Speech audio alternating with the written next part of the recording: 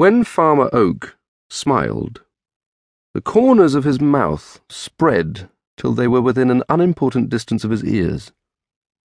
His eyes were reduced to chinks, and diverging wrinkles appeared round them, extending upon his countenance like the rays in a rudimentary sketch of the rising sun. His Christian name was Gabriel, and on working days he was a young man of sound judgment, easy motions, proper dress, and general good character. On Sundays he was a man of misty views, rather given to postponing, and hampered by his best clothes and umbrella.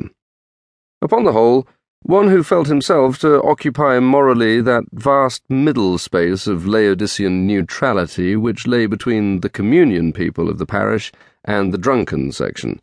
That is, he went to church, but yawned privately by the time the congregation reached the Nicene Creed, and thought of what there would be for dinner when he meant to be listening to the sermon.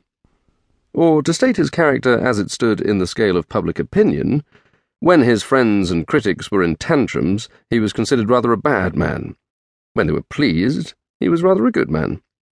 When they were neither, he was a man whose moral colour was a kind of pepper and salt mixture. Since he lived 6 times as many working days as Sundays, Oak's appearance in his old clothes was most peculiarly his own, the mental picture formed by his neighbours in imagining him being always dressed in that way.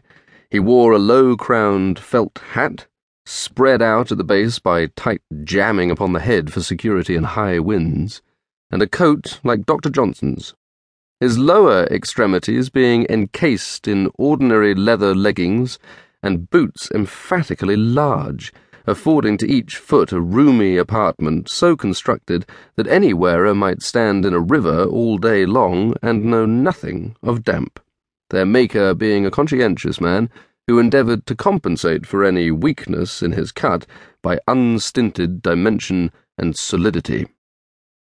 Mr. Oak carried about him, by way of watch, what may be called a small silver clock.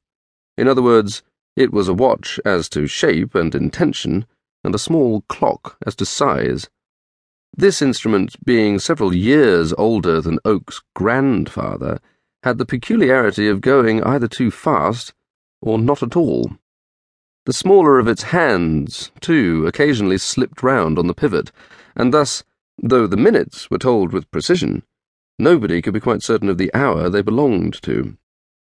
The stopping peculiarity of his watch Oak remedied by thumps and shakes, and he escaped any evil consequences from the other 2 defects by constant comparisons with and observations of the sun and stars, and by pressing his face close to the glass of his neighbours' windows till he could discern the hour marked by the green-faced timekeepers within.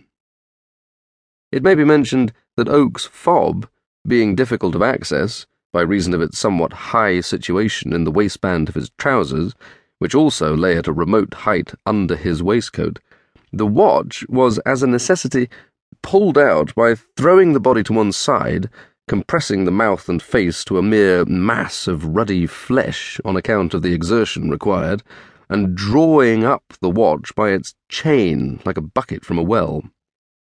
But some thoughtful persons, who had seen him walking across one of his fields on a certain December morning, sunny and exceedingly mild, might have regarded Gabriel Oak in other aspects than these. In his face, one might notice that many of the hues and curves of youth had tarried on to manhood. There even remained in his remoter crannies some relics of the boy.